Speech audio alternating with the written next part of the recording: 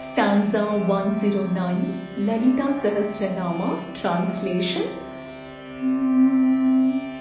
Sahasradala Padmasta Sarvavarnopashobhita.